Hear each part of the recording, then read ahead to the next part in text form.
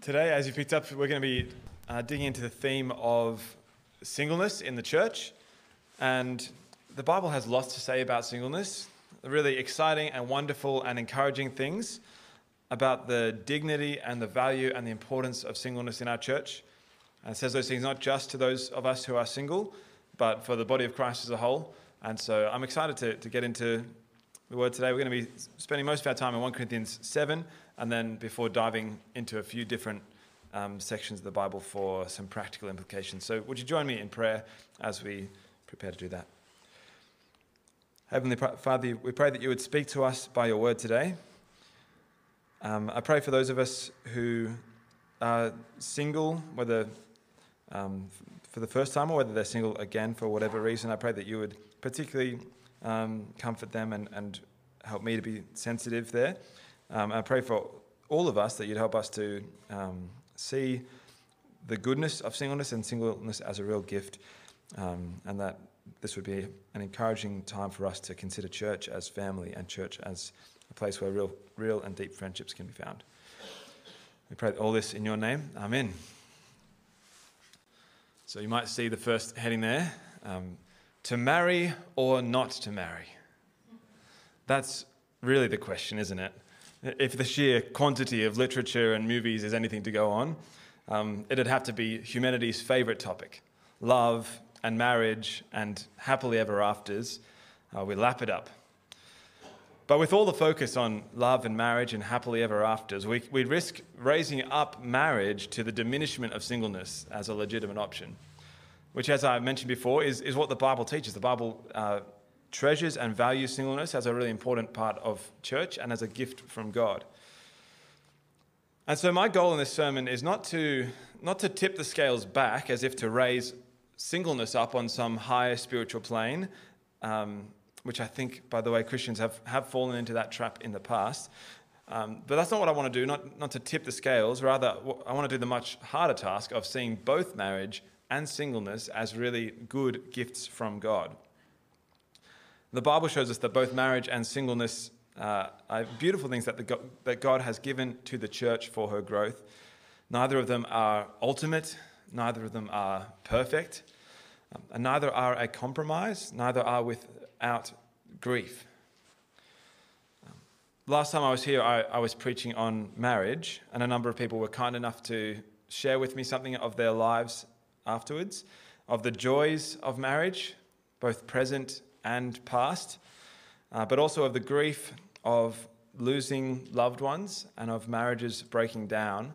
And so I want to acknowledge, just as we approach this topic, the grief that many of us feel about singleness for all sorts of different reasons, whether single for the first time or single again.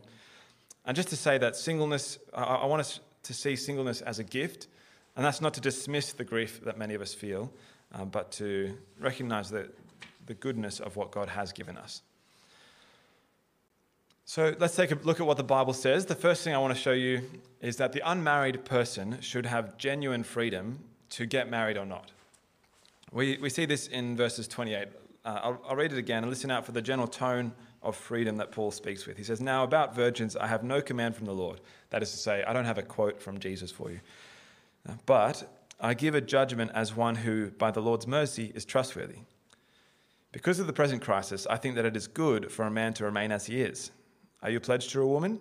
Do not seek to be released. Are you free from such a commitment? Do not look for a wife. But if you do marry, you have not sinned. And if a virgin marries, she has not sinned. But those who marry will face many troubles in this life." I'll come to that in a second. It's the freedom to marry or not to marry that Paul emphasizes time and time again.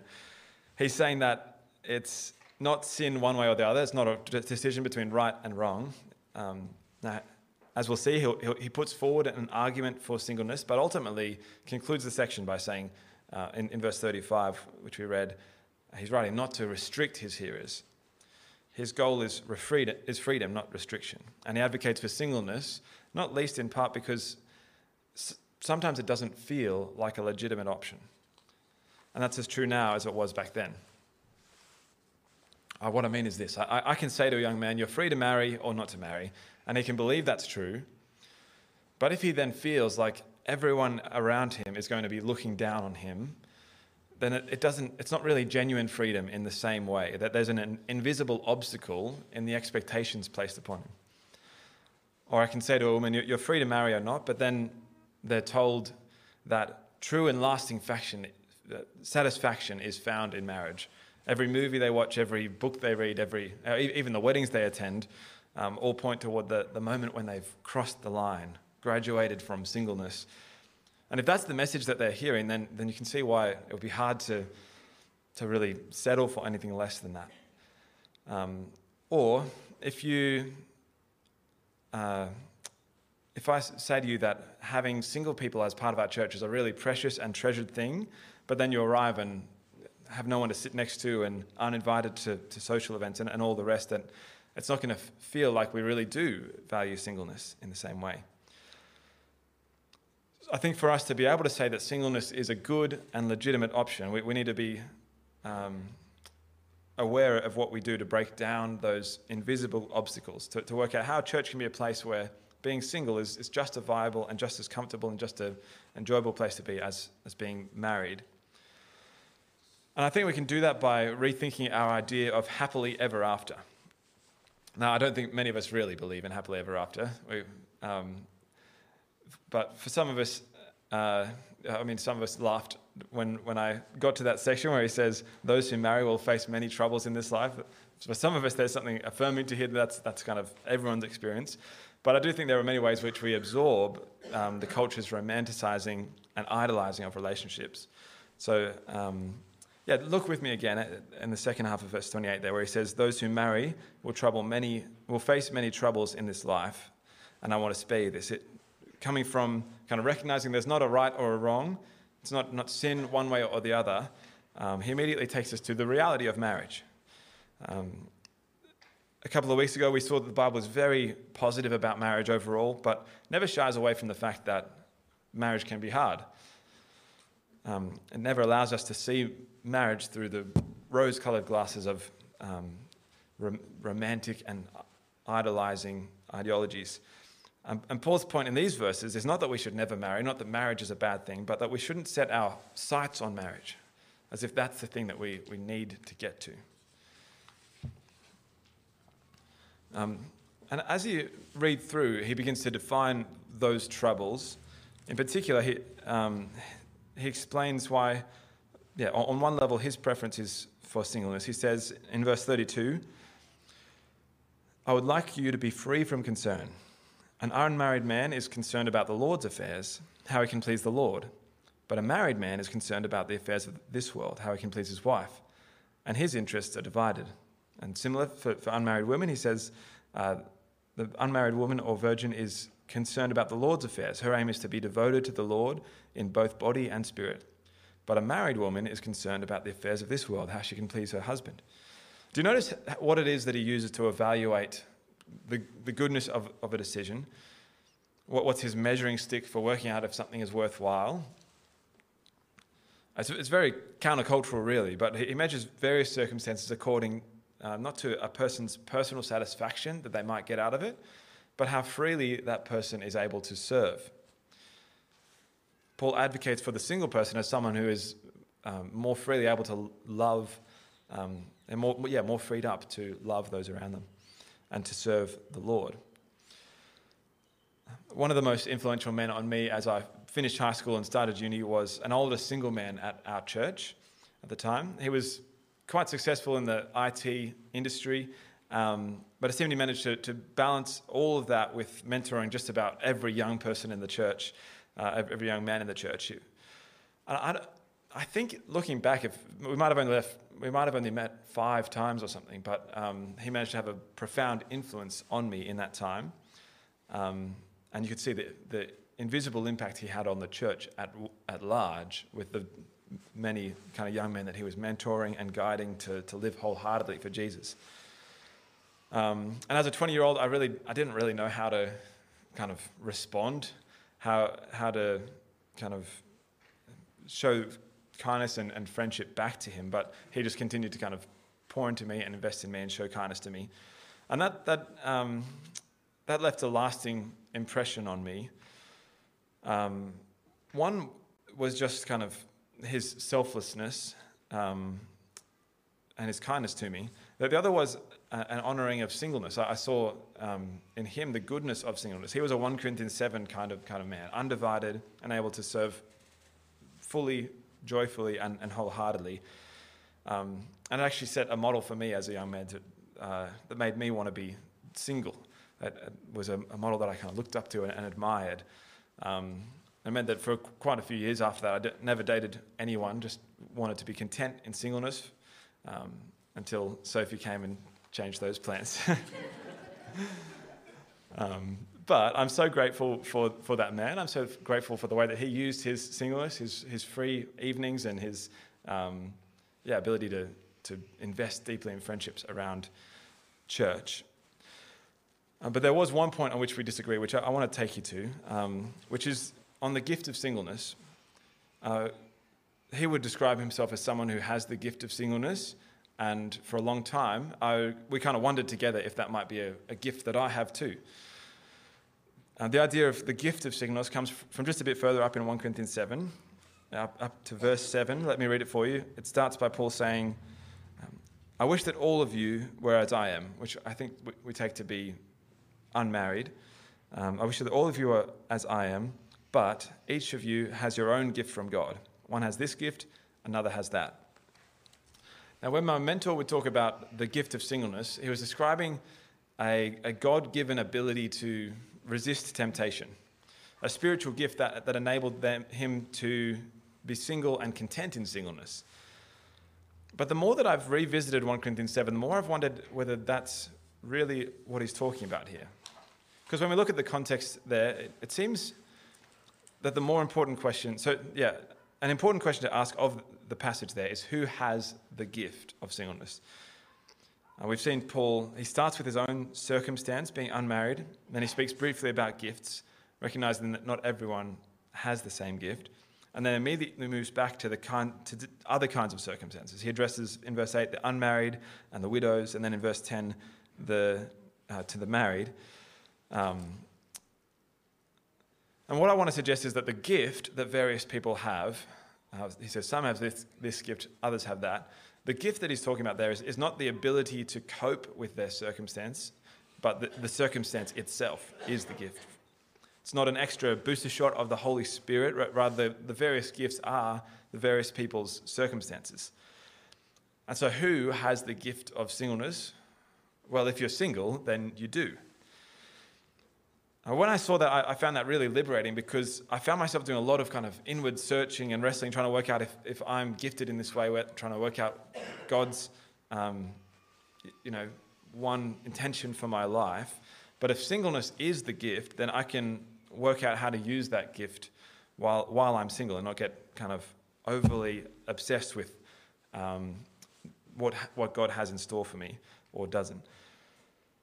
And that's helpful as well because some people would say, God hasn't given me a partner, but he also hasn't given me the gift of singleness. I don't have that innate sense of contentment. And so where is God's person for me? Where does that leave me?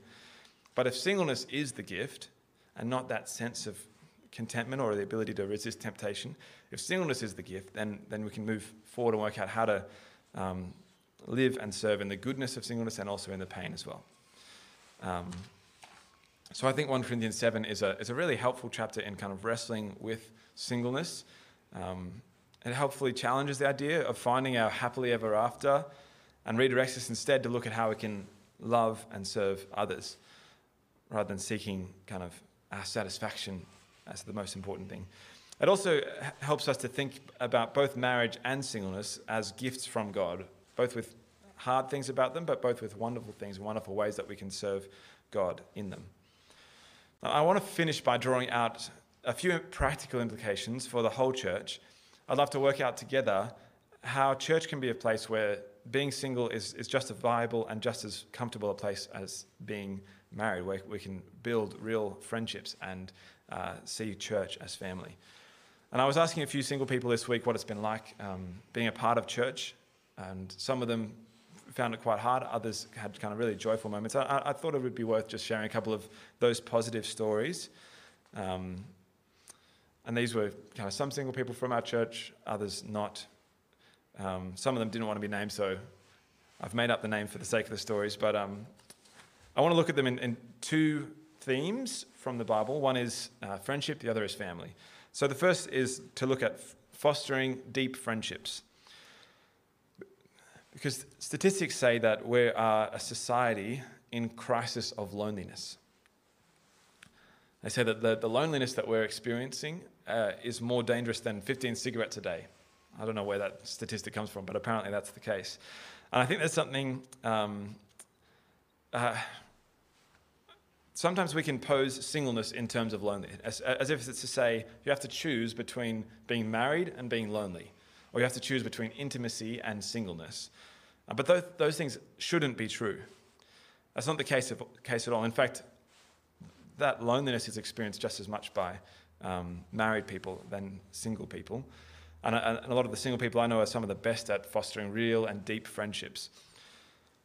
So I want to look at friendships for a moment. I've put on your outlines 1 Samuel 26, should be 2 Samuel 26, and this is a place where David laments the loss of his dear friend Jonathan. And I like this verse because I think it pushes back on a common understanding of friendship.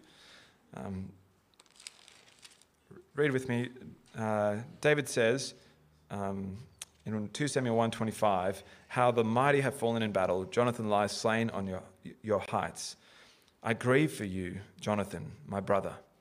You were very dear to me.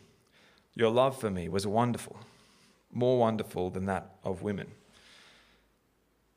Now, I don't know what your kind of guttural reaction to that is. Many modern readers find it hard to read that verse without importing some kind of, there must be something romantic going on there. For him to be able to say, your love for me was so wonderful, even more wonderful than that of women. But I think that says more about our society and our context than about the text itself. I think rather this is a picture of a deep and intimate friendship. Because isn't it possible that David enjoyed the non-sexual intimacy of friendship more than the sexual intimacy of his relationships with his various wives? There was a real and deep intimacy with his good friend and dear brother, he describes him, Jonathan. And I like that because I think we can often shy away from depth and we're afraid to kind of put ourselves out there to be real and pursue kind of real intimacy in friendship. But as I've asked people this week what's been good as a single person in church, one of the recurring themes is that of people who are willing to invite a single person into their lives. They said it's wonderful to be invited over to someone's house and share a meal or something like that, but consistently, time and time again, the thing that made a real impact on them was the relationships that had consistency and actually being a part of their lives meant the most. It was the people who were willing to kind of put down their walls and truly invite someone into their life. One person was sharing how they would go over to a family's house for bedtime with the kids every Thursday and help put the kids down. And the parents would slump down at the end of the day and say, I'm so sorry that we didn't get to really chat today. That was just chaos, wasn't it? But she said to me, looking back, it was chaos, absolute chaos. No denying that. But it was such a treasure to be a part of. Another friend said it's the friend who we just hang out every Thursday. We don't really have an agenda. Often we'll just both be busy and both be working. Other times we'll have time to kind of maybe cook breakfast or something. But it's just that consistency of relationship and being invited into one another's lives. I love the friendship meals here at Winmalee. When it comes to friendship, we can normally default to those people who are like us, at the same stage, whose lives look as much like us as possible, so we have as much to share as possible. But I love that you guys invite all different kinds of people around, and it pushes us past those kind of natural linings to build friendships with all kind of people there. And I'd want to kind of keep encouraging you to just invest in real and deep friendships, because I think that's something that our culture is not always good at, but that we can learn a lot from the Bible and from one another.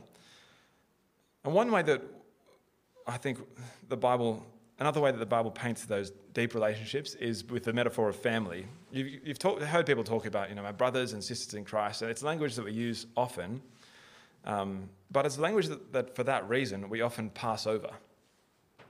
It's language we're so familiar with that it's just kind of a language for, this is someone who is a Christian like me, but that's not how the Bible uses it.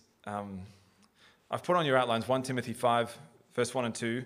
There's lots of examples I could, but I like this one because it actually gives us the instruction to relate to one another as brothers and sisters, as to treat younger men as brothers, younger women as sisters, and older men as fathers, older women as mothers. And I think often we can kind of use those verses to... I've often heard it used to teach teenagers about purity, that sort of thing, but I think the point of it here is to treat church as family. Notice he doesn't say treat older men in the church as kind of that distant uncle that you might see once or twice a year. He doesn't say treat younger women as cousins who you kind of relate to and know that they're kind of there, but it says treat them as direct family. Look around and see your brothers and sisters, your mothers and your fathers. One friend, call him Dan, he's a single man and he's usually okay with that fact. And he's okay with the fact that it's likely to be his lot for life. He's expecting to be single for the rest of his life. And he shared with me a story one time when he was feeling kind of down. There was a period where it felt like every time he opened social media, there was another person kind of, celebrating wonderful things, the goodness of their marriage. And every time he walked through someone's home, he'd see kind of all a perfectly set up home from all the things they'd been given from engagement parties and weddings. And he was very kind of happy for them, but found it hard not to feel like he was on the outside of something. And so a few months ago, another friend of ours got married, and aware of this kind of tendency, and she invited him onto the bridal party, and aware that could be hard for him, she used that chance to just celebrate friendship and the things that had kind of the people who had supported them there to get to that point. And she actually, they'd lived out of home for a few years by that point, and so she didn't really need a wedding registry, but lots of people still wanted to buy gifts, and so she had a little section on her wedding registry for Dan. Someone on her bridal party who's a single man who probably won't get married and probably won't have a registry, but could use a lot of things that we don't really need, which was very kind of sweet, and I think a lovely way of just kind of acknowledging him and including him and just being thoughtful to the different challenges that different people face at different stages in life. But what have we seen today? I think when it comes to trying to create a culture where church is genuinely a good option where it's genuinely a good option to be single, there are lots of invisible barriers that we kind of don't see or aren't aware of. But a couple of things that we can do to help work through that is just being intentional and kind of rethinking how we communicate about marriage, about happily ever afters, and starting by being careful not to pretend or to imply that marriage is a solution to happiness or satisfaction. But instead directing people to put their hope in the Lord and to serve Him wholeheartedly in whatever circumstance they're in. And as well as that, it's worth recognizing that singleness is not some special gift for a select few who have had that extra booster shot of the Holy Spirit. Rather, singleness is a gift for you if you are single, and it's a gift to those around you as well, just like marriage is. And so, to make singleness a real valued part of our church, like it is in the Bible, I think two big practical steps that we can make, which will be for the good of all of us, is to foster deep friendships, and not to be afraid of real intimacy in the sense of kind of depth of relationship in friendships, and to look around and see our brothers and sisters, our mothers and fathers, as we see church as family. So I'm going to pray to close that God would do that in us. Heavenly Father, we pray that you would be fostering deep and real friendships in the church. We pray that we wouldn't be people who feel as though we are alone, whether we're married or not, that we'd be able to find church to be our family. We pray, that we wouldn't succumb to the kind of loneliness of our culture, but that we would be open and willing to invest in real friendships. We pray for those of us who are single. Pray that you would help us to see them as such a precious part of church and the gift that they are to us. Pray for those of us who are married. Pray that you would show us their preciousness in church and help us to value them as well. I pray that we'd be people who wouldn't feel like we need to put on a mask or to pretend or imply that kind of marriages are perfect, or that marriage is a solution to happiness or satisfaction, but we'd recognise the grief and hardships as well as the joys and gift that come with both singleness and marriage. We pray all this in your name. Amen.